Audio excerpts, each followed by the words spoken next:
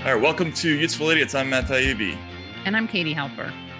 You are Katie Halper. Tis I, Katie Halper. You look very bright and happy today, Katie. It's funny. I was just saying, don't be fooled by the glasses. I should say, don't be fooled by my bright and happy demeanor. Inside, I'm feeling Taibbianly dark. That's funny. I actually don't feel terribly dark inside. Oh, really? Today, so, maybe I'm carrying your emotional. It's energy. A body transfer movie. It's a body transfer, yeah. Right? Like, so who's in it? It's Steve Martin and. Right. Who is that other actor? Yeah, All of Me. Right. All of Me. So, all right. Yeah. Who will I? Not Liv Tyler. It's Lily Tomlin. Silverstone. Lily Tomlin. Yeah, because we're confusing her with Lily Taylor. That's yeah. How did that happen? We should start this whole thing. No, I like that. Liv Tyler, Lily Tomlin. That's not so far off. Right. What are some of the other? There's another. What's the Alicia Chris Rock Silver. body transfer movie? Oh, is he have a halo? Is there a halo involved? I forget, but he's like the sort of soul of an old white dude is reincarnated in him. Oh, interesting. We should make a list of the best and worst body transfer movies. Yeah. Then Big isn't body transfer. That's just age transfer. It's kind of a body transfer movie. I mean, Freaky I think that Friday, counts. The Change Up. Yeah. Down to Earth. Down to Earth is the Chris Rock vehicle. Right. So we're in a body transfer movie. I'm feeling pretty good, but look terrible, and you're feeling kind of dark inside, but look good. So that's a good place to start the show. We have a great show. We have Pulitzer Prize winning reporter / author Christopher Hedges on to talk about some things that we're going to get to in a minute. It is very apropos to have him on this week. Yeah, and a lot of stuff to get to, a lot of interesting news. Matt's health is good. People were worried. People who don't watch, who mistakenly, and maybe out of ignorance, we'll give them the benefit of the doubt, who don't watch our Monday morning live show on YouTube where we go over the Sunday morning shows. I like that for Seamless. We did establish that Matt was still alive, but I guess, Matt, you put out on your own Substack, and we had to put out on this podcast that you had lost your voice. So I did. I lost it for 2 days there. It was pretty bad. I thought I had COVID. Oh yeah, that's the other news. We didn't want to. Here's an exclusive. You heard it here first. Learned it here first, ladies and gentlemen. We did think that Matt may have had COVID. Yeah, I had to drive myself to a testing spot in the middle of the day. It was pretty horrible, but mostly through it now. So all's good. All's good. And Matt I'm not outing you. Matt got vaccinated. I think a lot of people think you're because you have a principled stance on censorship. I think some people think you're on the ivermectin train. Right. Yeah. No, I'm not taking ivermectin. No. Yeah. And I have been vaccinated, and I've repeatedly said that everybody should get vaccinated. Yeah. But all right. So lots of stuff to talk about. Should we just dive into it? Yeah, let's do it. All right. So for Democrat Stuck this week, there was a lot of stuff to choose from, but I wrote a piece about this, so why not go over material that I'm familiar with? This could be either, honestly. Right. But I feel like it's more of a burn on the Democrats than it is in the Republicans. So over the weekend, George W. Bush gave a speech at Shanksville, Pennsylvania, in commemoration of 9/11, because it was the anniversary. It was basically everything you would expect from a George Bush speech, except for one passage where he went to kind of an interesting place. And Matt, can we see that video? The security measures incorporated into our lives are both sources of comfort and reminders of our vulnerability. And we have seen growing evidence that the dangers to our country can come not only across borders, but from violence that gathers within. There is little cultural overlap between violent extremists abroad and violent extremists at home. But in their disdain for pluralism, in their disregard for human life, in their determination to defile national symbols, they are children of the same foul spirit, and it is our continuing duty to confront them. Is that a devil reference? The same foul spirit? Yeah, I mean, he was very big on the whole evangelical good versus evil, right. But Yeah, so that it was very much Bushian language. It just brought us back to the War on Terror era. But the thing is, he's making a semi-explicit reference to January 6th, and linking the one to the other, for which he was amply and almost immediately rewarded by blue checks across the Twitter sphere, including let's just look at a couple of them. Here's Bill Clinton. Thank you, my friend. I can't wait. Thank you, my friend, for your powerful and much needed words on this difficult day. I started out okay, but yeah. No, that was on good. This difficult day. Yeah, that's right. You have to do the Clinton thumb. The Clinton thumb. Then there was Keith Olbermann was I think an interesting one. And there it is. I can't really do him. He's just super angry and self-righteous. Yeah. And there it is. Even George W. Bush now recognizes Trump, his supporters, and those who directly participated in the 1/6 coup attempt are terrorists, surely as the 9/11 ones were. I'll say it again. Trump damaged America in a way bin Laden only dreamed of. Okay, there's a lot to unpack there, but we'll get to that in a minute. And then here's Rob Reiner, who this one was fascinating to me. All right, let's see. What's his accent like? It's just kind of a generic. I'm not really good at these. I'm really kind of phoning it in. So maybe I should. Maybe you want to just read them. You can't do a New York Jewish accent? Yeah, of course. In George W. Bush's speech today, he talked about the America he knew, one of compassion for Muslims and immigrants. Sadly, it's an America we no longer have. Now the terror comes from within. We must all come together again to stand up to ignorance and bigotry. First of all, he did a whole movie about essentially bigoted response to 9/11 once upon a time. The idea that George W. Bush presided over an era in which people, had compassion for Muslims and immigrants. I'm not sure what America he's remembering. Seriously. But that's an interesting way to put it. But the real whopper for me was the Olbermann tweet, because there's a whole bunch of things in there. First of all, and that film, by the way, was shock and awe. Shock and awe, right? Yeah, exactly. The comparison between January 6th and 9/11. I mean, you can have all kinds of beliefs about whether or not the folks who entered the Capitol that day were terrorists, but we're talking about mass murder, like intentional mass murder with the 9/11 hijackers. Yeah. Killing thousands of people, knowing that that's what they were going to be doing, right? And the other group is suicide bomb, committing suicide. Bill Maher got into trouble for this, for being like, say what you will about them, they're not cowards. Right. Yeah. Exactly. I mean, that lost him his first show. Yeah. Yeah. You could debate. You could say, well, if they really believe in the after, whatever. But there's a level of commitment that they brought to it that the 1/6ers did not. Right. I mean, they were showing up and taking selfies, and look, it got completely out of control. Yeah, and it was scary, and there was violence, and then it's nuts. But that's the heart of this whole thing. The thing that's so scary about this is that what Bush is being praised for is for sort of blessing the idea that this brand of terrorist is the same as that other brand of terrorist. And suddenly all these people, and there was a pretty long list, all these people who spent the Bush years complaining about this massive extrajudicial effort to demonize and target people just by labeling them something.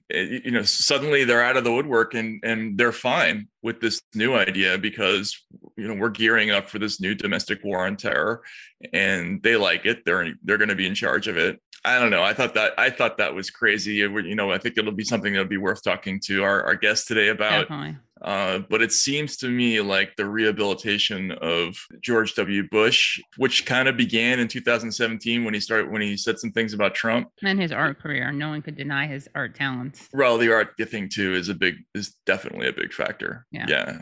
But to me, it signifies something significant with the Democratic Party, because they've kind of taken over the thought process behind the Bush presidency, which was, we just can't leave this the security situation in the hands of democracy, which is too open and too free. We have to build an essentially extrajudicial secret architecture within government to oversee the security situation for everybody. We're going to throw out habeas corpus and the Eighth Amendment and all kinds of other things. And suddenly that's fine. You know, who are all these people that I mean, don't you remember the Bush years and how intensely people felt about all that? It's just so strange. And we, of course, we here at Useful Idiots remember Keith Olbermann's rants, early Russia rants, as being, you know, the Russia scum rants as being Russian scum, the kind of early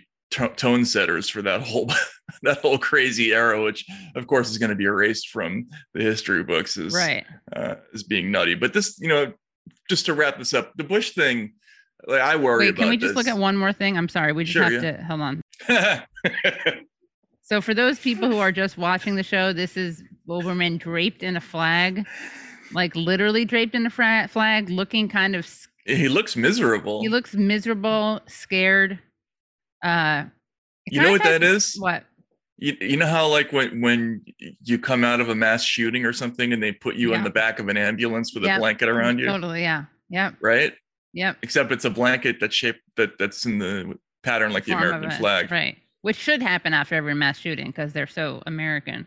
Right. But maybe it's not. You know how the joke now is that they do that to everybody, whether it's a serious crime or not. So like he's just been removed from the scene of a shoplifting, for instance. Sure, right. Put in the back of which is not American. That's transcultural. Right. Yeah. Right. Right.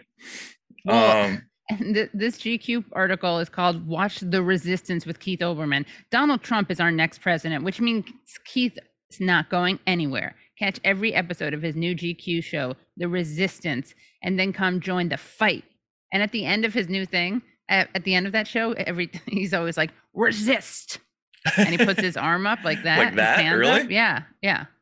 So there he looks a little bit more like a squid, actually, in that one. Or, You're right. Or an octopus. Squid. American octopus. It's like a Green Day album or something. Yeah. Right? Yeah. It's like he's gliding over some rocks in search of prey. So the beak's in there somewhere. Yeah. It makes the other one look very macho. It's a little, you know, help me, I'm lost. Yeah. Kind of a thing. Help me, I'm lost. And even with my 8 arms, I still can't manage. Right. I still can't get out of the studio. Yeah. But although octopus would be able to, they're very good at that. Apparently, they are. They're fantastic escape artists. Although I'm gonna go on record with a piece of trivia that I bet you're gonna get wrong. Okay, go. Okay, what animal escapes more than any other from zoos? Well, it's not going to be the octopus, right? Because that's the false, the red herring, so to speak. Mm-hmm. Give me a hint. You don't believe in hint. No, I'm not much of a hinter. It's too. I'll give you a hint. Okay. I'll give the hint is that intelligence is not the factor. Okay, got it. Are they a mammal? Yes, it is a mammal. Not an ape, obviously. And you would think that actually orangutans are quite skilled at getting out of zoos. But it's moose. Moose aren't in zoos, are they? Yeah, they are in zoos. There's moose in zoos? Why wouldn't there be moose in zoos? I don't know. Like there aren't chickens in zoos. I'm just saying not all animals are in zoos. I mean, you find deer in zoos all the time, elk. Oh, speaking of moose, Matt, was this a setup or you really did? It really wasn't. Okay, so we want to give a shout out to Burn to the Future, Cornell Westist, who made a Presenting the Useful Idiots Moose Wig Party founders. Thank you so much for that.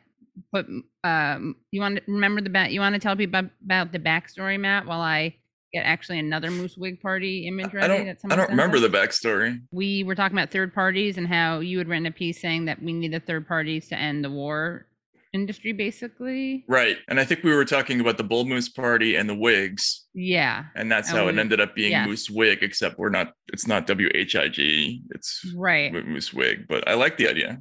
Well, someone named Boris sent me this. I like that. That's good, right? It says Useful Idiots Party, and it has a moose. I love that. Yeah. And it's kind of Ren and Stimpy-ish. Yeah. Look at that shadow work too. That is really good. I want that on a t-shirt. All right, let's do it. I want my children forced to wear that for their entire face tattoo. Face tattoo, forehead tattoo. Yeah, forehead, yeah. Maybe neck if we're feeling generous. Yeah. Oh man, that's excellent. That is really well done. Who do we thank for that? Or so whom do we thank for that? Boris. Boris. It's just a sketch. If you like it, let me know. I clean it up. Wow. I like it that way. I like also if there's something if you felt like there's something missing, dreidel sequence, large colorful beach balls, or Matt Taibbi's deltoid with an MJ Forever tattoo, please let me know as well. These can be worked in. What's MJ? Probably Michael Jordan, I'm guessing. Oh, right. Yeah. So this is some anonymous friend of the show. I love it. Yeah. Spasibo, Boris. Yeah. Spasibo, yeah. Yeah. Very cool. One final thing on the Keith Olbermann thing is, remember he used to say, and he, of course, is the author of Trump is fucking crazy. But remember he used to say it's been X number of days since Bush declared mission accomplished? Right. So what Bush gave that speech on May 1st, 2003. So how many days ago was that from today? Ooh, I don't know. I'm not the savant that's going to count 17, 18 years times 365 days. Somebody's going to have to do that math for me. 605,070 days. But we let's not forget. I remember because I read this in Chris Hedges' book that remember when Michael Moore called out Bush and when he got his Oscar? Yes. That he recounted going to see the reaction on TV afterwards and watching Keith Olbermann rip him for it. Whoa, he was a sucker even back then. Yeah. So look, I worked for Keith. I liked Keith, at once upon a time, but I think this, to me, this is just kind of the Trump phenomenon. It's got people's brains bent to the point where they're now, they're not, and that's ultimately the point of the story is that we're willing to go all the way back to embracing all the shit that we spent the entire Bush administration protesting because we dislike Trump so much, Trump and Trump supporters that much, right? That we're willing to give them the treatment that tourists got back in those days. So tourists, I think that's a scary story. But anyway, what do we have for Republican sec? Wait, I got to show you last thing, I promise. Breaking news. We've come full circle to such a complete degree that on Sunday, Trump tweeted a complaint about, quote, Russia, Russia, Russia. The title of the 46th episode of The Resistance from last March 14th was, quote, Russia, Russia, Russia. I've made my point. So now that I think the outcomes, the 7 different inevitable outcomes, are unavoidable, I'd like to go back and enjoy some of my life again, and I'm going to. No illness, no scandal, no firing. Just, I've said what I've had to say. It was as obvious as I made it seem. I give my work everything I can, so it's not like I can dial it back. And I think even this dim-witted world of American political TV reporting, which is still calculating how to get Trump's idiot supporters to watch their networks and still waiting for Trump to pivot, even it can carry this the rest of the way. So I am retiring from political commentary in all media venues. This is not to say a bed of roses and reconciliation awaits us. The post-Trump America will be relieved of his prodigious evil, but in its place it will have Trump as living martyr. That prodigious evil and rank hypocrisy and immorality of his supporters, perhaps a third of us, will not vanish with him, and I'm not sure that the democracy has not been damaged too much to deal with their lawless, unprincipled rebellion, and I do not see this country's politics truly healing in the next 30 or 40 years. But at least the bleeding will be staunched, and we will have a chance to alter a phrase I heard somewhere, to make America America again. Thank you for all the kind words and all the support. Have fun storming the castle. My work here is done. Matter of fact, so is Trump's. Resist, remove, peace. How bizarre is that? I hope people watch this, even if you're just usually listening, so you could see Matt's face. But yeah, he looks happy though. Well, because Trump was finished in November 27th. No, I mean he looked like physically jazzed. I keep checking the date. I'm like, am I wrong? No, this was from November 27th, 2017, and the video was called "Trump is Finished: The Resistance with Keith Olbermann." It sounds like he he did not accomplish his mission, Keith. Anyway, but I just wanted to show you guys the resist. Yeah. What is it? It's a little bit kind of Spock, live long and prosper kind of a thing. Anyway, we should all just prepare for this, because this is going to be the new thing. Like, we're the tenders of the new war on extremism. Right. So buckle up, I guess, for that. Yeah. So what do we have for Republican Suck? So for Republican Suck, we actually have, I'm going to go back to a Taibbi piece. This time the piece is going to be about how 9/11 is a great time to review Republican hypocrisy. And it is called "The Anniversary of 9/11 is a Great Day." Don't worry, it doesn't end there. To reflect on Republican hypocrisy. I thought this was a great piece. I wanted to quote from part of it. So you write, I have a bit of a bone to pick with you, but first let me go with the part that I think is very important to review. A short list of the more, and your premise is basically that Republicans who are freaking out about the mandate, the vaccine mandate, have no leg to stand on because they were terrible on civil liberties. Right? Am I summarizing your thesis correctly? I think that's about it. Yeah. Mm-hmm. Well, I have the author here. Do you want to say what it is in your own words? No, that's right. You okay. You got it. Yep. All right. Or maybe it's more like, well, that didn't take long. Within a day after Joe Biden announced his vaccine mandate plan, a conga line of exultant, blue-friendly pundits rushed to offer their hottest hot takes on the many exciting authoritarian possibilities that might now be open with government on check on the last. So that's on the blue end. But on the Republican end, the Republican Party's collective response to Biden's mandate plan reminded me of the Zucker brothers' take on how to deal with adversity in a mature and adult fashion. And that's from Top Secret. And a guy, he sneezes, talks about how important it is to be adult, and then he blows his nose into his hand and freaks out and jumps through a window. And then you cite Republican Senator John Thune decried an extreme government overreach. Arizona Governor Doug Ducey called the vaccine mandate a dictatorial approach, while a Kentucky congressman denounced Biden's move as absolutely unconstitutional. Oh, and one of my favorite examples is Utah's Mike Lee, who clerked for Samuel Alito in the early war on terror years, said Biden was a would-be autocrat. Then you go on and you remind us of the stunning hypocrisy in the list of more obscene authoritarian practices Republicans rammed into being since 9/11, 2001, most of which have stuck with us in stubborn fashion ever since, like venereal disease. And you say they created a new term of war, unlawful combatant, which allowed them to unilaterally opt out of both the Geneva Convention and the due process protections of American criminal law.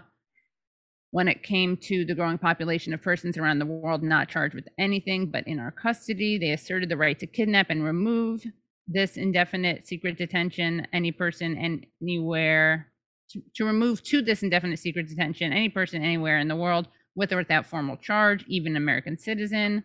With the aid of then NSA. People forget, by the way, that case. That was the Jose Padilla case, and at the time, I think that was the case that got Glenn Greenwald into writing about politics.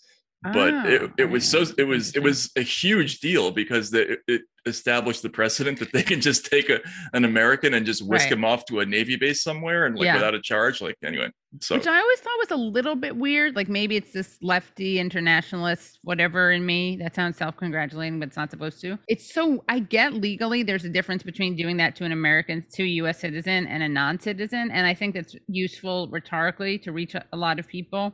But it's so weird to me because it's kind of like we probably shouldn't be doing bad things to people.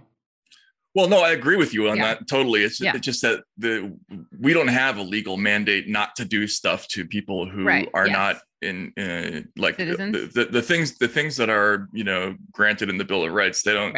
People who aren't American citizens don't enjoy them normally. For better or for worse. So it's for better or for worse. It's consistent. Right. It's not inconsistent to do that. Right. Now, those are the, grabbing somebody off the street, stuffing them in a trunk, and then having them end up in Guantanamo Bay, it probably violates lots of international laws. Right. But not our own, but the idea that you can do that to an American citizen was like completely new. With the aid of then NSA Director Michael Hayden, who's since become a star in resistance circles, they unilaterally put into service a surveillance program that mass violated the rights and privacy of every person on Earth, including every American, and bluntly violated our own existing foreign surveillance law. They created a secret master list of undesirables via the establishment of a program called the Terrorist Screening Database, TSDB, which had as a sub-project the infamous no-fly list. They ostensibly made assassination legal again, gave themselves the right to employ their new targeted killing policy anywhere in the world. And they entered into agreement with telecom companies and other institutions that gave them ongoing warrantless access to the medical, educational, and communications records of millions of Americans and foreigners alike, and so on and so on. Republicans scarcely protested any of this until Obama got elected, and even then it wasn't Obama's acceleration of the worst excesses like drone murder that was the problem. Instead, the Democrats' public flirtation with deploying a few of these tools in unpredictable directions finally triggered the Republican Outrage Center. An early preview of what that looked like came in May 2015 when congressional Democrats, in the wake of a series of mass shootings, tried to deny purchases of certain kinds of firearms to people on the no-fly list. And then you write, unfortunately, Republican complaints about such problems will be impossible to take seriously until the party repudiates its role in building the first war on terror. We didn't hear many horrified Republican objections when a CIA official boasted to the Washington Post years ago about its drone program. We are killing those sons of bitches faster than they can grow them. In fact, Republicans cheered when Donald Trump promised to bomb the shit out of ISIS and lower the standard for who could be droned, from high-level militants to foot soldier jihadists with no special skills or roles. And in fact, drone murders massively increased under Trump, and Republican lawmakers sure didn't seem to care much. Okay, so that's the thing. I guess I have no expectation that they need to be morally consistent. I don't, I'm very, very critical of Dems. I think that they try, they fail. In some ways, their hypocrisy is more hypocritical because they really claim not to be hypocrites, and they always attribute hypocrisy to Republicans. If you were actually to look at it, the hypocrisy is, there's just a confidence that the Republicans have with their hypocrisy that Dems don't. Mm-hmm. So there's a level. I mean, sure, the Dems are total hypocrites when it comes to, especially they're not even hypocrites when it comes to foreign policy stuff because they're so hawkish. They've become so hawkish, and they have been for a while. Mm-hmm. But when it comes to domestic class stuff, they're such hypocrites. They talk, but I do think that they'll be taken seriously. And they are taken seriously, Republican objections to the mask mandate by their base. Mm-hmm. And the vaccine mandate, yeah. That's what I meant. Sorry, the vaccine mandate, yeah. Well, whichever mandate, yeah. And I just think that I don't take it serious. It's obviously opportunistic, and it's not guided by principle for the elected officials. I mean, not like your regular Joe Schmo. I guess I don't have any expectation that they would be consistent either. Although, well, there's a couple of things. Number one, beginning with the Tea Party movement, I interviewed a lot of these people once upon a time. There was this idea that we feel betrayed by the leaders of the Republican Party because conservative principles were not put into place during the Bush years. So they weren't complaining about the constitutional violations. They were mostly upset about the spending, right? So that started with the Tea Party movement. And then, you talk to a lot of Trump supporters now, and they will say that they personally repudiate the Bush years. They feel misled the same way that Obama supporters feel misled. I don't know how true that is, but it doesn't really matter. The point is, after 1/6, for instance, it was very, very common to read kind of conservative message boards and in their blogs, these complaints about being put on lists. Because there was this thing that started happening. People started getting pulled off planes. They had their luggage searched. If you had any kind of connection in any way to any of the people at 1/6, all these things started happening to you. Well, look, you can't complain about that stuff if you don't complain about the no-fly list and the terror watch list, which the whole point of why people objected to that at the time was that it was a secret thing with no due process where you were putting people on lists and suddenly like they weren't getting into college or they weren't getting jobs or they weren't getting access to loans or all kinds of things. And they had no idea why. And that was just in addition to not being allowed on planes and things like that. And nobody cared back then. Republicans didn't care. So it's happening to them now. And yeah, it just rings totally hollow, right? Right? You know what I'm saying? Yeah. And then on the opposite side, you do have this embarrassing like capitulation. Well, that was, I mean, even with the no-fly zone, that was an interesting moment where Dems were celebrating that. Was it John Lewis who was talking about it very excitedly? And of course, I don't remember. Did he? Yeah. And it, of course, had the effect of being quite Islamophobic. Oh, yeah, of course. Yeah. The no-fly list? Yeah. But it was celebrated as an anti-gun thing. Right. Right. Yeah. Well, that was later. I mean, that was Obama, under Obama, right? Right, but they had already instituted the no-fly list and the terror watch list, which were kind of related. And then there was another thing actually that our previous guest Spencer Ackerman wrote about, NSEERS, which is a list for monitoring people from Muslim countries. I think it was 25 countries. 24 of them were Muslim countries, and then they just sort of added North Korea to make it not look completely racist. Right. That's nice. But there was just so much stuff like that went on in the Bush years that was really just about profiling people based upon either their religion or where they came from or whatever it was. There was never any objection to it because at the time it wasn't a concern of people in the Republican Party. And to me this is a metaphor for what's going to happen to people who on the Democratic side who aren't concerned about the censorship thing now. Yeah. Because this is going to come back and bite them. In the ass, yeah. But that performance after the vaccine mandate was like was insane. Yeah. Like, oh my God, suddenly we're worried about the overarching, overreach of government. Right. Tyrannical government. Yeah. But again, they're making the distinction that you're talking about, which is it's okay to do that to some taxi driver in Kabul. Yeah. But it's not okay to someone from Kabul, even in the United States, right? There's also a stupidity there too, right? Like when Obama droned Anwar al-Awlaki and his 16-year-old son, who were, al-Awlaki was an American. He was in Al-Qaeda, but he was an American citizen. But that was like a massively significant legal moment because here's the United States government is sort of executing an American citizen without trial. Again, there should have been people who were at least thinking, down the road, what a crazy precedent. Yeah. If they can do that to him, then they can really do that to anybody legally. And instead of that, it was because this guy was somebody they disliked intensely because he was Al-Qaeda. Like they didn't think about the legal aspect of it. Right. It is like you're saying, kind of like with the 1-6 people, right? Like or with Trump, which you mentioned in your piece. In this piece, or is it your Bush piece where you talk about how Dems, got on board with all sorts of violations of due process with Trump? Oh, yeah. Like, the rating of Trump's lawyer's office, it should have freaked out anybody who has ever been through the criminal justice system. Like if they can raid the office of the president's lawyer. And I get that there's an argument for why that was legal, because when your attorney breaks the law, then suddenly that privilege no longer applies, right? But it's still it was kind of a thin argument to me, and again the idea that they can do that to a president means of course they can do that to some low level. Yeah, exactly. So that's freaky, but nobody cared. Nobody cared about any of that stuff. But the other Republicans are tough to take. When they start talking about the principled objection to this or that authoritarian policy. I don't think I knew this until I read your piece. We also didn't hear Republicans demanding. I knew about the forced rectal refeeding, but I didn't know about this. We also didn't hear Republicans demanding hearings when a Guantanamo prisoner had to appear for hearings seated sideways on a special pillow, his insides wrecked from years of rectal refeeding. Since it was apparently okay with the bulk of the party's leaders that being in American custody now means having to submit to ritual sodomy in order to have having no right to trial. Jesus Christ.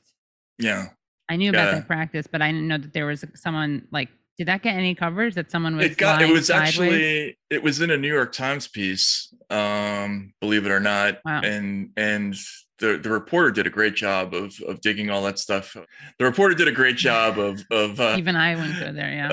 Of uncovering all of that material, but it was presented in a story that kind of buried the lead a little bit. Like, you know, when you have person systematically anally violated to the point of injury, like over a period of years, that's like, that should be a blazing page one headline, right? And they kind of, you know, it was in like the 5th paragraph or something like that. And even though the reporter did a great job, but it didn't, you know, like a lot of the stuff in the War on Terror years, it was just like, well, it's happening somewhere over there, but whatever. Yeah. You know. Yeah, different time zone, snooze, as James Adomian once said. Yeah, and we don't have time to get into this, but we should mention it because it's so terrible. Maybe we can talk about it, Chris. But you know, the whole last drone strike that America engaged in. Oh my goodness! So he executed an aid worker who in Afghanistan. He was transferring water, right, into his car. Right. And his kids came out to see him. Yeah. And we lied about it. There's a really good thing on it in the Times. Yeah, and again, that's a kind of a rare example of reporters kind of following up on this stuff. Somebody called for an investigation when there was the Wall Street Journal called for an investigation into, but you know, a little late. You know what I mean? Like we've been doing this since 2002 or 3 or something along those lines. You know, suddenly we were getting morals about doing this stuff. We've been doing this all over the world. Right. We have bases for this everywhere. And his name was Zammari Ahmadi. Right. And this is another Michael Hayden thing because, you know, one of the things that they do is Hayden once said, we kill based on metadata. So a lot of times what they're doing is they're keying out on a cell phone. They have a cell phone number and, you know, they send the drone off. The drone identifies the location of the cell phone and, you know, boom. But a lot of things can happen even in the time between launching a missile and impact, which is how so many children end up getting killed in these things. You know, they still constantly talk about the capability for, you know, for surgical strikes and that sort of thing. So this was just so typical. Yeah. And it shouldn't happen to anyone, obviously, but it's so ironic that he was a 14-year employee of Nutrition and Education International, a U.S. NGO that fights malnutrition, and he helps start up soy factories, repair machinery, transport his colleagues, and distribute food from his Corolla to displaced Afghans. I interviewed the relatives of an imam in Yemen whose entire purpose was to try to convince people who are in jihadist groups to sort of mollify and moderate their tactics. And we blew him up in a drone strike because of a series of mistakes, right? You know, you can only imagine how that is received by people on the ground, right? Like they see that and they think, well, what wouldn't I do to oppose people like that? Right. You know, so that's like the exact opposite effect. Very frustrating. And his brother and his children surrounded the car. So, right, he was driving the Toyota Corolla. Yeah. Right, they came in. He drives into the driveway, and I think the kids came out to meet him. Yeah, they had a thing where they would like turn the car. They had they would do this thing where they would get into the front seat to turn it. But what can you say, right? Yeah. So awful. And this is rich too. 4 days before Ahmadi was killed, his employer had applied for his family to receive refugee resettlement in the U.S. At the time of the strike, they were still awaiting approval. Remember, Obama was the one who introduced the nickname Terror Tuesdays because they used to have those meetings on Tuesday mornings to decide who was going to get blasted and who wasn't by drones. You know, just the idea that you would have a joking name for these meetings where you're blowing people up and not only are you doing it, but you're pretty regularly screwing up and killing innocent civilians and to boot. I don't know. And this included, I guess, 7 children. So 10 civilians, including 7 children, which again should just be all over the headlines. Like what day did this happen? It was over the weekend. Was this mentioned on the Sunday morning shows? Yeah, I'm not sure. No, this was a couple of weeks ago that it happened. Yeah. And remember, they initially reported like there were no civilian casualties, and then it came out the Monday after. And his daughter says, at first I thought it was the Taliban when she saw it. Anyway, all right. How do we move on from that? Yeah, that could be our Isn't That Terrible too? Yeah. Let's do something. So for Isn't That Weird? Again, there were a lot of good candidates this week, but I think we should just watch this Alex Jones rant. And look, sure. People are going to preemptively. They're going to. I should just point out that I'm going to take a bullet or two here on this one because it's about ivermectin, and I've written about this topic, and we can clear up what that was all about in a second. But here's Alex Jones showing that he hasn't actually lost his crazy skills, or I guess you would say lost his crazy fastball over the years. He's still throwing 98 when it comes to that stuff. So let's watch this thing, which was pretty impressive. Here, people. Overhead shot, please. You know what this is? This is ivermectin for humans that won a Nobel Prize as an antiviral. And this is inhalable, or these are the tablet steroids. So let me show you. I was going to do this anyways earlier. See this? See this, Fauci? You see this, Bill Gates? I'm going to kill those prions, you bastard murderers. You're going to hit me with a bioweapon, you monster. You want to suppress me? You want to kill me, you son of a bitch? You goddamn demon? You think I'm easy to kill? Goddamn demon. Think I'm going to roll over to your crap? Is that a beer? Or Joe Rogan kicked your murdering ass, too. You'd love to bury him, too, you little monster maggot. He's in this National Geographic piece about, I don't usually deal with my enemies right away. I get them later. Yeah, you creep up on with a poison injection, dressed up in a lab coat, you little Joseph Mengele, Nuremberg Code violating monster. Nobel Prize winning for humans. Nobel Prize winning for humans. Nobel Prize winning for humans. Nobel Prize winning for humans. What, 2005? Nobel Prize winning for humans. Oh, Joe Rogan. He went and drank the horse paste. He's stupid. I bet he got it from Alex Jones. They're both so dumb. They're both going to be dead. Yeah, that's why Joe's worth like $300 million. Yeah, he's real stupid. That's why he lives in a $60 million house on the river. You leftists taking all the shots and dying are the dumbasses. He's the one that headlines with Dave Chappelle, not you. You're stupid. And I sure wish you'd wake up. But you sit there calling me stupid, an independent media person that built the biggest independent media operation in the world, that changed the whole paradigm with my badass listeners, and you sit around and laugh at us? Medical doctors gave that to me. It is incredible. It helped my family. It helped me. It helped everybody. And it's approved for humans for all sorts of viral stuff. But that murderer Fauci doesn't want you to know because he wants the planet for himself and he wants you dead. Well, guess what, Fauci? We ain't rolling over and dying so easily, you little murderer. Oh, my God. That was amazing. You got to admit he's got broadcast skills. He does. He has pizzazz. Yeah. He has that je ne sais quoi. Yeah, seriously, we need to start broadcasting more like him. I mean, it's almost like they had to have injected. That's not even amphetamines. That's like something like a cross between bull semen and strychnine. Maybe it's a combination of ivermectin. Right. Maybe it's like synergistic. Maybe. But man, that is amped up to the nth degree. Yeah. I mean, ivermectin, just to clarify, I lost like 100 subs on my YouTube channel because I had on Dr. Adam Gaffney, who is very measured in his approach. He's like, we shouldn't shame or mock people who don't get the vaccine. You know, we got to get people to take the vaccine. He's very much opposed to that like embarrassing idea that we turn people away for treatment, like Jimmy Kimmel joked about. But apparently there was actually a Washington Post piece that suggested that, like, in all seriousness. But, you know, ivermectin is treatment. It's not a vaccine. So, right. You know, but also it's like Adam was saying this, like things can be healthy and not prevent or even work on certain things. Like water is healthy. You know what I mean? Or they could be harmless. I think that's harmless. Probably, yeah, they can be harmless. The ivermectin thing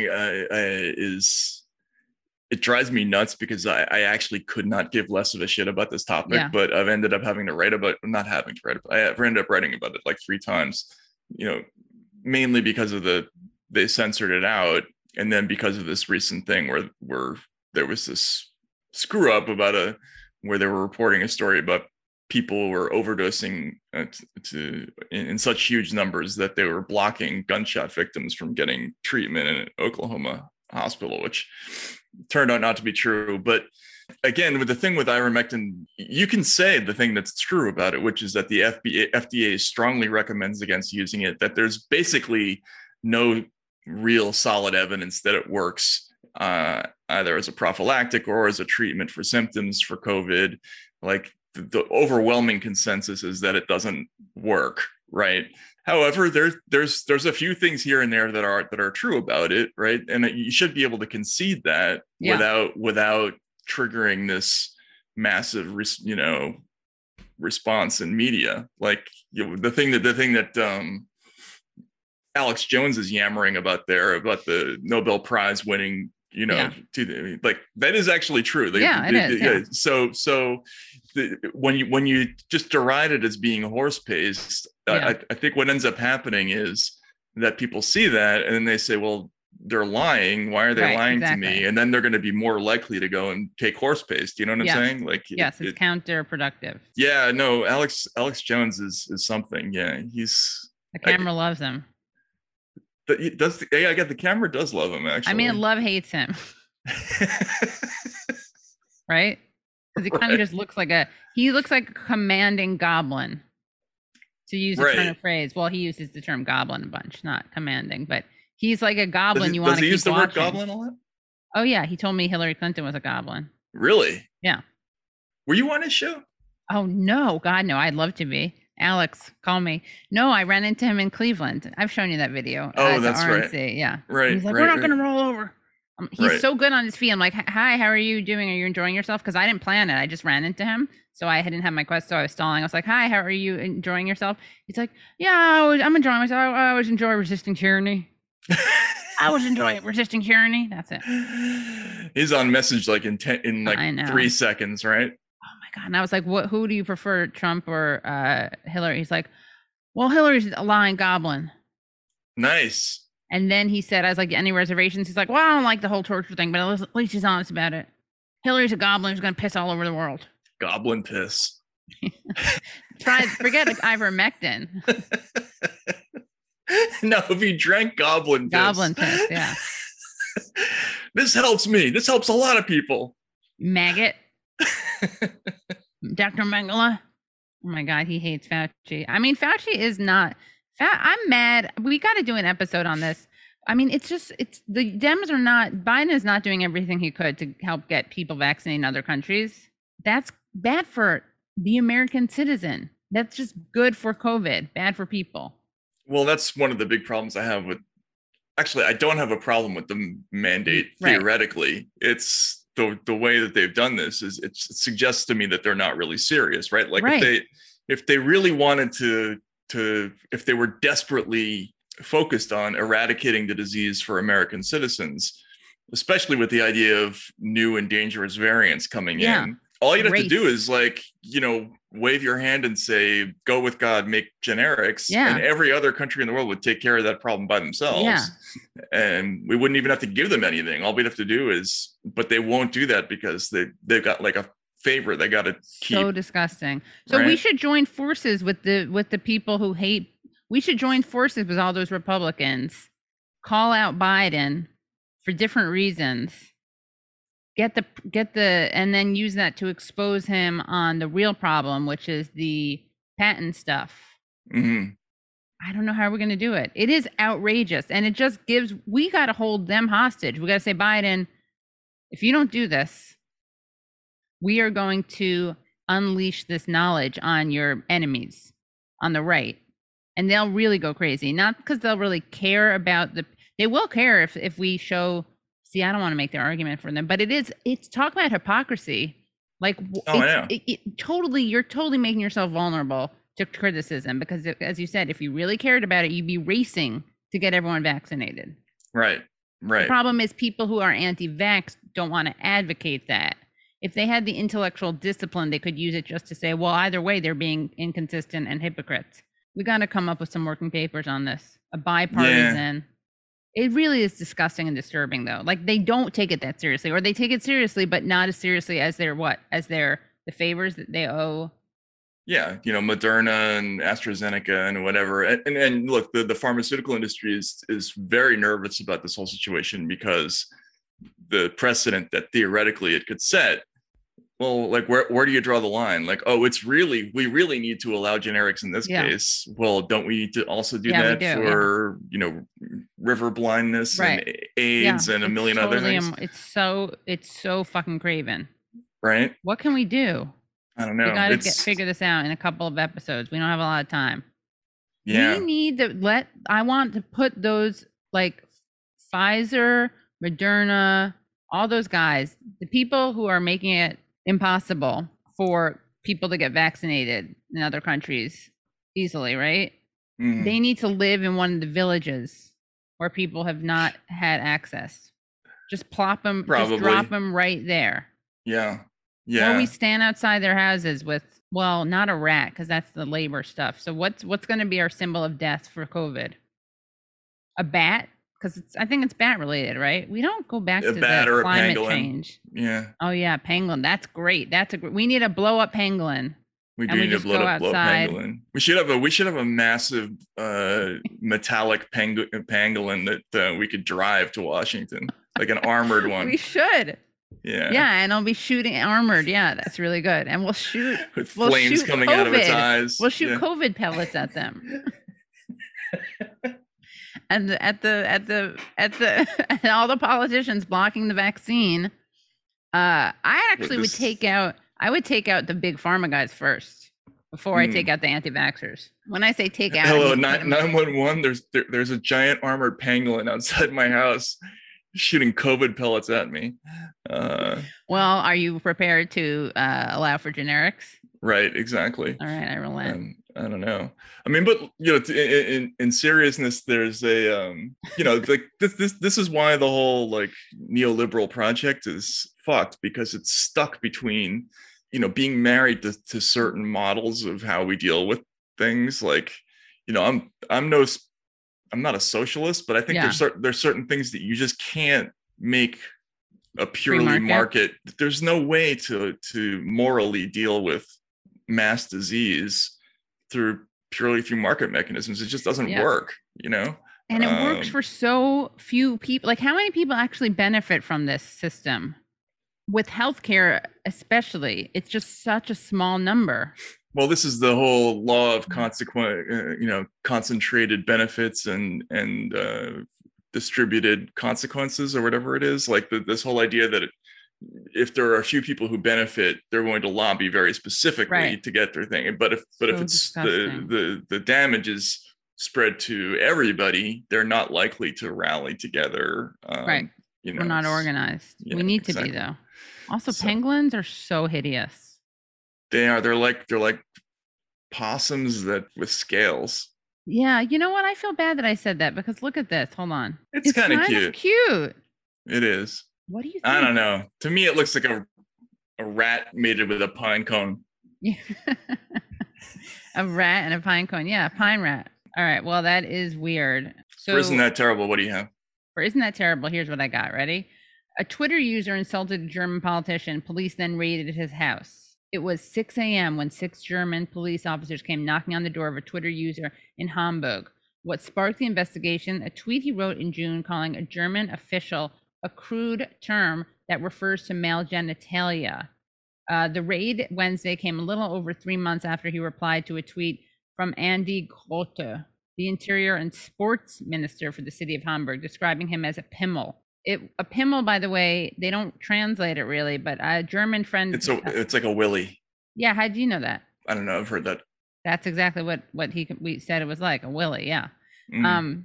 So they showed up. It's not even like schlong or dick or anything like that. It's a yeah. We should put Pimmel in the translator to see what it sounds like, to make sure we're pronouncing it correctly. Because he called him a willy, he can be punished under a section of the German criminal code. But I think the police response, or the security response, was a bit overkill. And it backfired, and then it launched the hashtag Pimmelgate. Love it. Okay, so here's a quote from German professor Jeanette Hoffman. it is arguably actionable, that kind of invective against politicians. But this house search caused a lot of protest.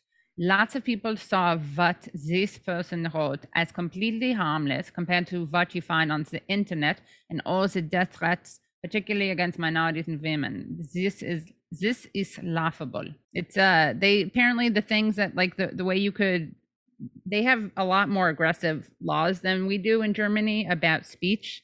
Holocaust denial is a crime. I guess calling someone a Pimmel is also a crime. They've also instituted lots of new measures since the pandemic started. But I'm sorry, any country that allows you to send police through your door for calling a politician a willy.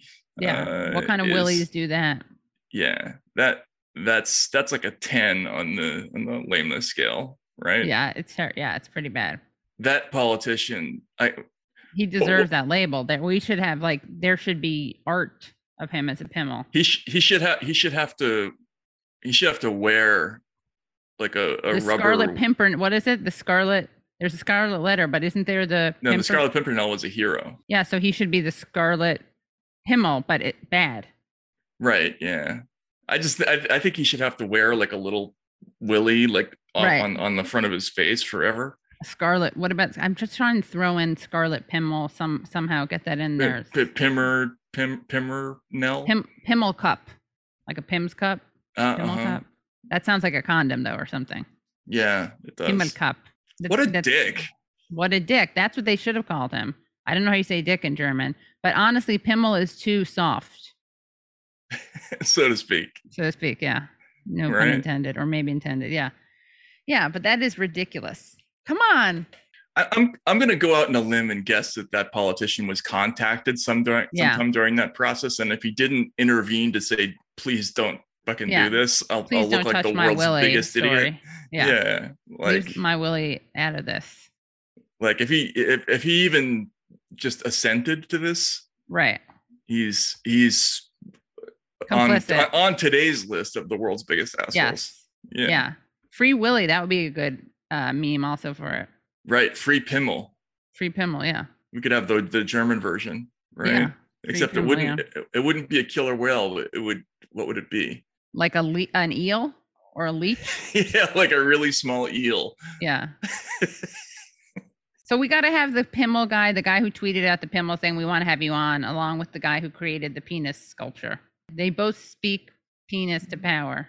All right. Well, that was the 4 food groups, and we have a great interview coming up with author, Pulitzer Prize-winning journalist Chris Hedges, friend of show. Yeah. Are you excited, Katie? I'm so excited, and also he's going to tell us a bit about his upcoming book, Our Class: Trauma and Transformation in an American Prison. You can follow him on Twitter at Chris Lynn Hedges, and you can find his writing at sheerpost.com.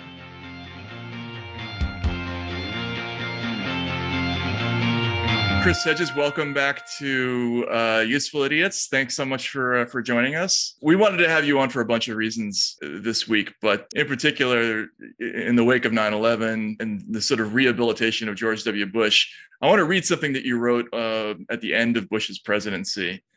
First, the Gilbert and Sullivan charade of statesmanship played out by George W. Bush and his enabler Condoleezza Rice as they wander the Middle East is a fitting end to 7 years of misrule. Despots stripped of power are transformed from monsters into buffoons. One half expects to see him stand up at the next president's inauguration and screech, I'm melting, as he sinks into a puddle of slime. But he's back now. So how did that happen? Like that sounds like Matt Taibbi. I know it does. It does sound like. I was like, "Are you sure maybe you I was your own inspired? Maybe I just read something Matt wrote, and but I could be cute and funny too. That's pretty rare for me. I don't even remember that. No, that's a good one. Oh, it's not just Bush. It's the recycling of all of the, let's call them for what they are, war criminals that carried out these preemptive wars and eviscerated our civil liberties, and it's the whole collection of monsters in both administrations. By the way, Obama is not in any way immune from this. And so all of the critics, myself being one, and what was, I think, galling for me about 9/11 is that I wasn't just a critic. I'd spent 7 years in the Middle East, had been the Middle East bureau chief for the New York Times. I'd spent months of my life in Iraq. I speak Arabic. I should probably use the past tense, but I spoke Arabic because I didn't parrot back the dominant narrative. All these quote unquote experts who really were culturally, linguistically, historically illiterate about the Middle East and propelled us into what I would argue is the greatest strategic blunder in American history, were given perches and amplified. Thomas Friedman actually had been in the Middle East, but like Wolf Blitzer, who used to work for AIPAC and the Jerusalem Post, right, had long ago decided which quote unquote side he was on. Yeah, and so there's a complete continuity. So the rehabilitation of George Bush is not surprising. He's just part of a long line of people. I mean, John Bolton, the rehabilitation of John Bolton of all people. But as you have written, Glenn and others have written extensively, these are the only voices we hear. Brennan, McChrystal, David Petraeus, God help us. That's it. He was everywhere during the Afghan stuff. It was amazing, right? Yeah. Those are the only voices you're allowed to hear. And even if you come like I do out of a background of the Middle East, if you don't spew back what it is the ruling elites want, then you're shut out. You're completely shut out. So yeah, Bush, who, as you pointed out in a recent column, is the architect in many ways of the unraveling of both internal civic life and the disastrous, futile, endless wars that have plagued the country for the last 2 decades. But, I think we have to acknowledge that we've now split the country really into 2 camps.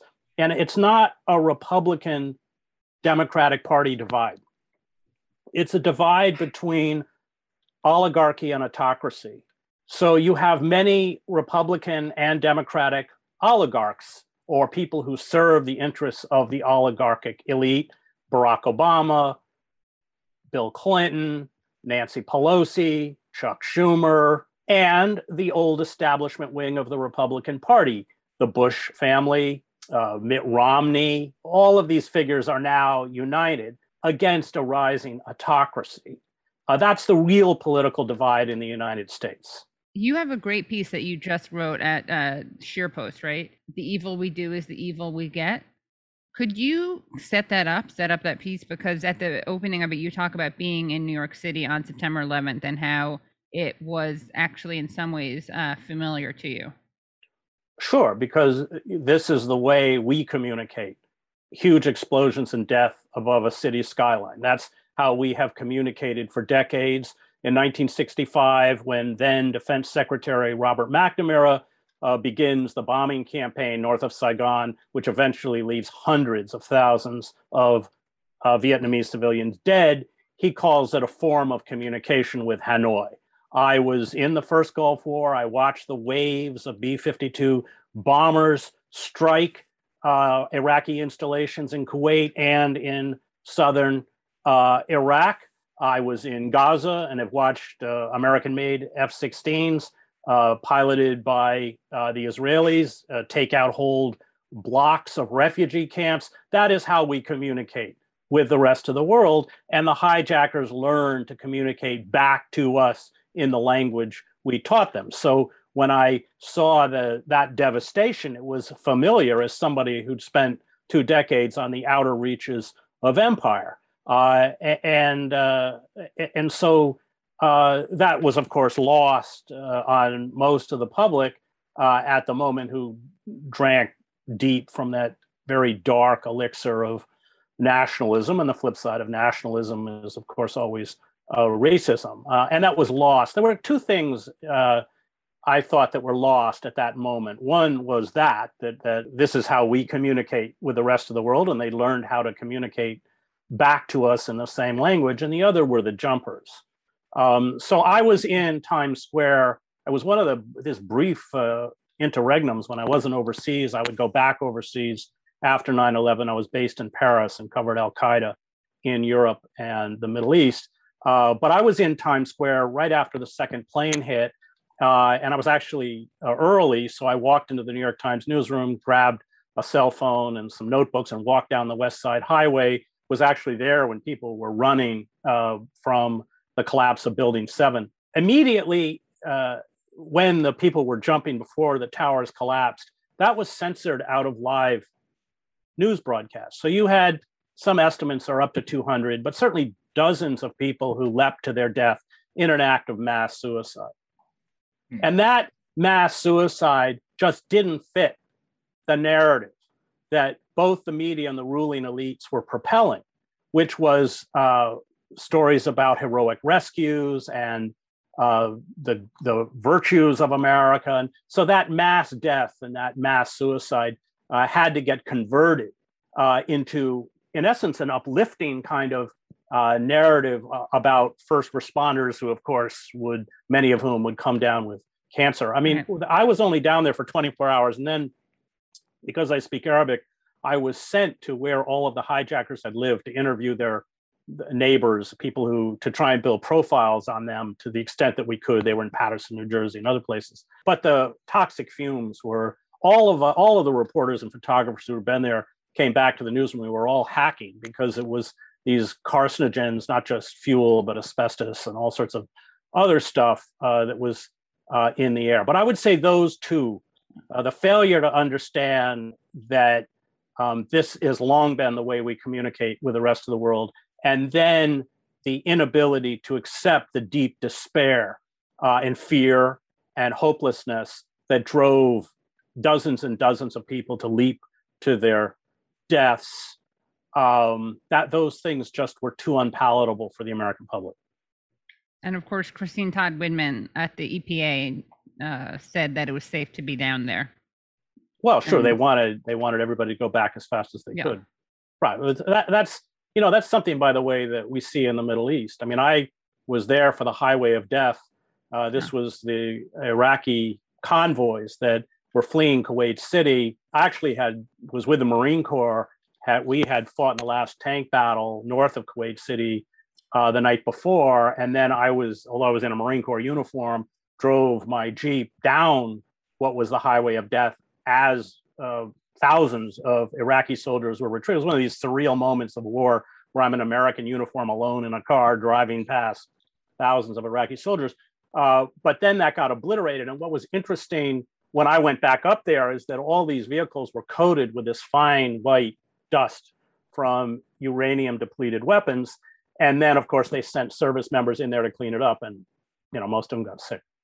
Along with the burning, the dumps where they burn huge numbers of military supplies and send off toxic fumes. So the sacrifice, the ruling elites despite all their rhetoric, are quite willing to sacrifice both their soldiers, Marines, and their first responders without much qualm of conscience. Did it feel different to see it on your own territory? Well, I would say, when the buildings collapsed, it was a kind of moonscape. And it was just hard to digest. It was so surreal. I mean, when the buildings went down, you could reach up and pull out, for some reason, paper. I don't know, must be some explanation for this, but there was lots of paper that hadn't burned. But you could reach up and pull out a piece of paper, and it was from the 68th floor. And then 2 feet down, you could pull out a piece of paper, and it was from the 20th floor. It had all gone down like an accordion. And then there were small, tiny bits of human flesh all over the place, including at one point a shoe with a foot in it and stuff. So it was clear that nobody had survived, because at that time there was still hope that somehow first responders would find people in the rubble. But for those of us who was there, it was immediately evident that nobody who were in the buildings when they went down had survived. It was impossible. So, it's the shock. I don't think I ever saw that kind of industrial devastation. I had been in Sarajevo, but even then, buildings would get taken out. But here, it was so vast. Even given my experience, it was kind of hard to process. Chris, you're one of the few people who reported on the Iraq War without being embedded. I was just wondering if and I know you wrote once that war is always reported through the prism of the occupiers, and that this becomes a failing of embedded reporters because they only see what the occupiers see. I was wondering what your thoughts were on the occasion of the end of the Afghanistan war, because so many people seem surprised by the rapidity with which the rest of the country, quote unquote, fell to the Taliban, which seems like a mistake that people could only make if they were living in a very, very small bubble over there and had no connection at all to reality. I was just wondering what your thoughts were on the coverage of all that as it unraveled. I'm a little forgiving to the reporters and photographers who were in Afghanistan and as the Iraqi conflict heated up in Iraq, because it was just too dangerous to travel with the Sunni insurgency in Iraq or the Taliban. You couldn't do it. And I actually think that there should be reporters and photographers who are embedded in a conflict. The problem is you see a very narrow window of that conflict through, as you said, the eyes of the occupiers. That's the first problem. The second problem is that you don't see the effects of the weapons. A lot of these high-tech weapons, you're looking at infrared screens, there are little dots, there's an explosion, the little dots don't exist anymore. But if you're embedded, you're not going to go see the carnage that's been visited. And given the massive ordnance of Hellfire missiles or anything else, there's always tremendous collateral damage. And then also the problem with being embedded, and the reason I wouldn't do it ever, I've never done it, is that you occasionally will see things. For instance, colleagues of mine were at checkpoints where families came too close and they were all shot and killed. But if they report that, they're instantly de-embedded. They're out and they know it. So it's that lie of omission. And I just never wanted, as a war correspondent, I didn't need the military. I had more experience in war than the military, with the exception of the Vietnam vets, perhaps. I spoke the language.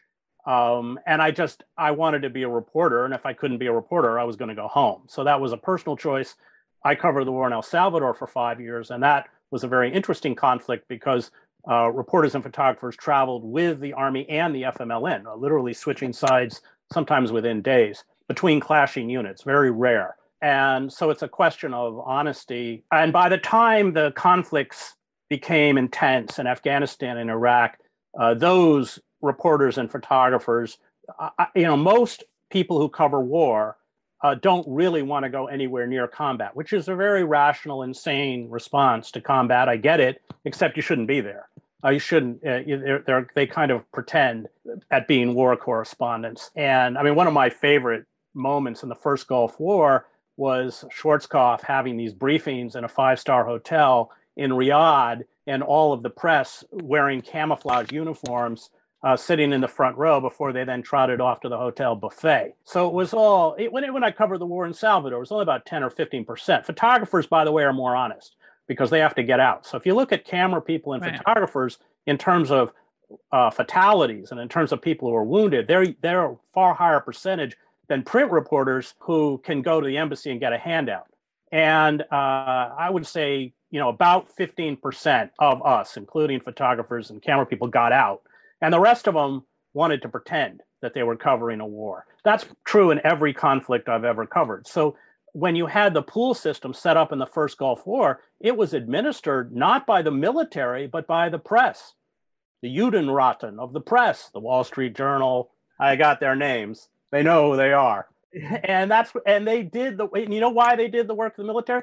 Because they didn't want to go out. They were quite happy to have the restrictions. And so that does characterize the vast majority of the press in war zones.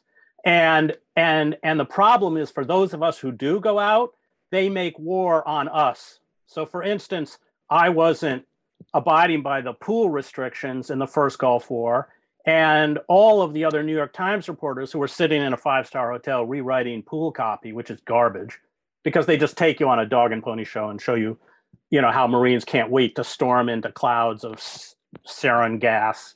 And we all thought we were going to get hit with gas, which is why when I went in the Marines, the Army hightailed it around and did that hook around into Saudi Arabia and left the Marine Corps to deal with what they thought were going to be dumps of artillery shells, which all had gas in them. I mean, he did have it. But they made war on us. So all the other reporters of the New York Times wrote the foreign editor of the New York Times and said that I was ruining their relationship with the military because I was going off. Well, what I was doing was filing original stories that they didn't have because I went out and defied the rules and reported it. But I had great animus, not only among the military, and I was eventually arrested and they seized my credentials. I said, take them. I don't use them. I don't need them anyway. But also from within the New York Times itself. And I was only saved by R.W. Apple, who was this Falstaffian kind of figure, but who had been in Vietnam. And Johnny, his name was Johnny. We called him Johnny. He was a good writer, and he did care about the craft of journalism, or the trade of journalism is a better term. And he protected me. He called they didn't clear the letter with him. And when New York got back to him, he called everyone together and gave them a dressing down and said, we don't work for the U.S. military. And he saved me. But if he hadn't been there, I'd have been out. So that is an important characteristic to understand in the coverage. And because most of the press, and again, I would again make the exception for the photographers and camera people, most of the press is pretty weak-kneed, they get to put on a uniform, ride around in a Humvee, and they drool all over the military, who are real men, because they're not, because they went to Brown University and wherever they went, whatever Ivy League school they went to before they got to the Washington Post. Yeah, I mean, they used to drool all over Schwarzkopf. I mean, you go back and read this coverage, you would have thought this guy was Napoleon. Yeah, I didn't have much time for the military. I didn't have much time, but I didn't have much time for my fellow colleagues in the press either. I didn't have very much time for me, so it was a mutual hate fest. And to hear the rest of the interview, please go to usefulidiots.substack.com. Well, that was great. That was great. Wow, was that great? It was. We got to have him back again. He's great. We got to have Chris back. And his experience is so relevant to so many different things that are going on in society right now, from the revival of the war on terror or at least to that ideology, right? Right, because it never stopped, you mean? Yeah, exactly. Or it coming back into fashion again. Yeah. But from that to this is sort of problem with the collapse of trust in media. I think he was one of the first people who was on the front lines of what happened to the modern newsroom. He got bounced out of the Times essentially for being right about Iraq. And the Times as an institution, I think, sort of systematically underestimated how badly that damaged its reputation. Maybe not specifically just with him, but how badly it screwed up Iraq. So that there's that thing, and so it's really interesting to hear him talk. Yeah, it is. He's a great speaker, great writer. Everyone should check out that piece, which we barely scratched the surface of, but it's a great piece at ScheerPost. Very much looking forward to reading his book too. Oh yeah, definitely. Yeah, the evil we do is the evil we get. Yeah. Also, R.I.P. Norm Macdonald. Yeah, R.I.P. Norm Macdonald. And Michael K. Williams. And oh my God, friend of the show, Michael K. Williams. Yeah, that was so sad. That was sad. Really rough. I don't even know what to say about that. Yeah, he talked about his struggle with addiction on our interview. Yeah. And he talked about it openly on other interviews, but he was so nice. Okay, I didn't know him that well. We interviewed him once, but he was so kind and humble, and he was apologizing. You can see in the interview for the background noise. He was just, why can't we switch them out? It's so Kissinger. He was amazing because that character of Omar was he was so far from what he was as an actual person. It just shows you what a great actor he was, that he was able to pull off, because you liked Omar. Omar was a very likable character, but he was ruthless and violent, and he was unbelievable. He created something really iconic, and he was a really terrific person. And it's really sad that what happened. Cared about incarceration, and there's actually at the very beginning of the interview, I asked him about his political consciousness, and he's like, I struggle with that word, being tied to that word political. I'm just someone from my community, investing in my community and the greatest resource in my community, which is the youth. I mean, a lot of the people who were the cast members of that show, I think, ended up becoming activists of one form or another, right. Especially about the criminal justice system, because and they started to see the show as being, a way to teach people about what was going on, and he was a big part of what was a rare high achievement in modern television history. It's really sad. It's so sad. So condolences to his family. Yeah. So guys may or may not know, we're kind of obsessed with Charles Jaco on the show. Journalist, was there in Iraq. Wilson, you want to set it up?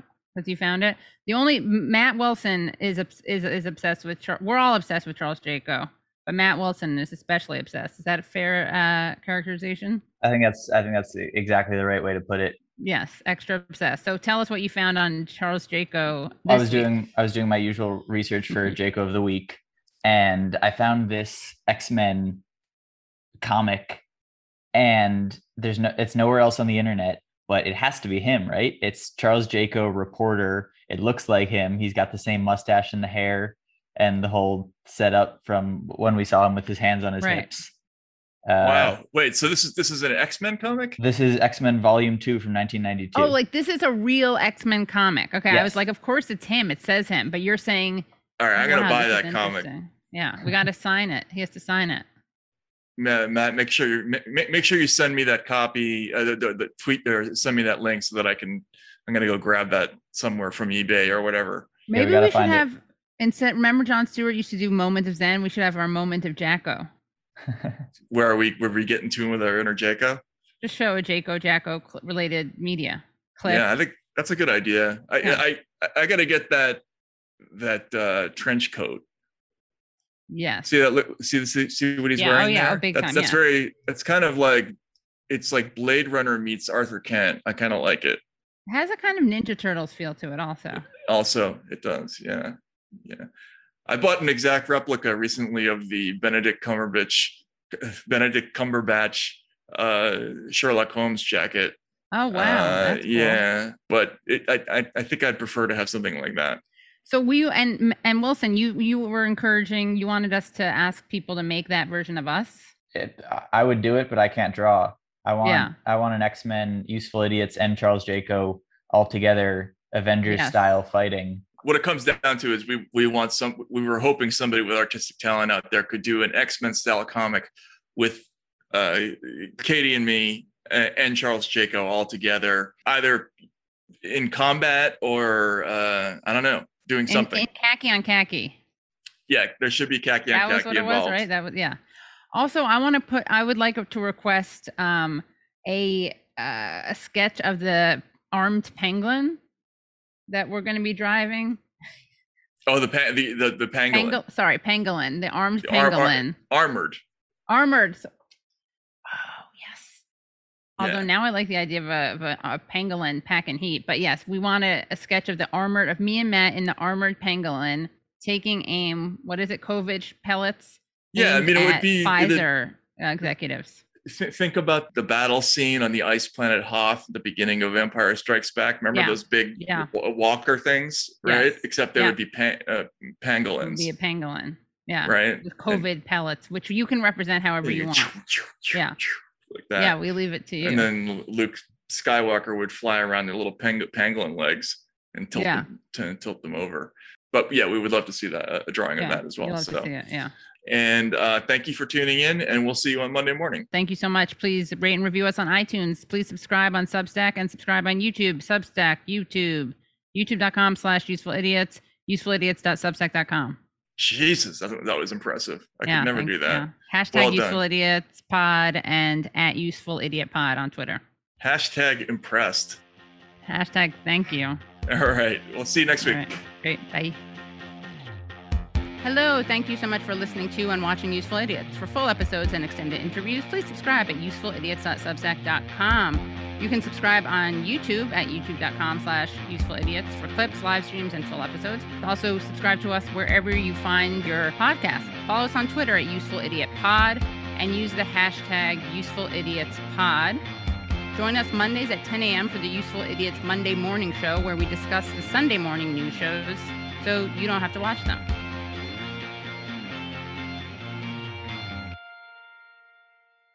The Bigger Pockets portfolio of podcasts are worthy of your investment. We're having a real conversation as real estate investors. New episodes available every day. It's important to buy where it makes money and not necessarily where you want to travel to. Bigger Pockets, On the Market, Rookie Real Estate, or Money Podcast. The purpose of flipping is to create more cash so then you can reinvest into other types of properties. The Bigger Pockets Podcast on YouTube or wherever you listen.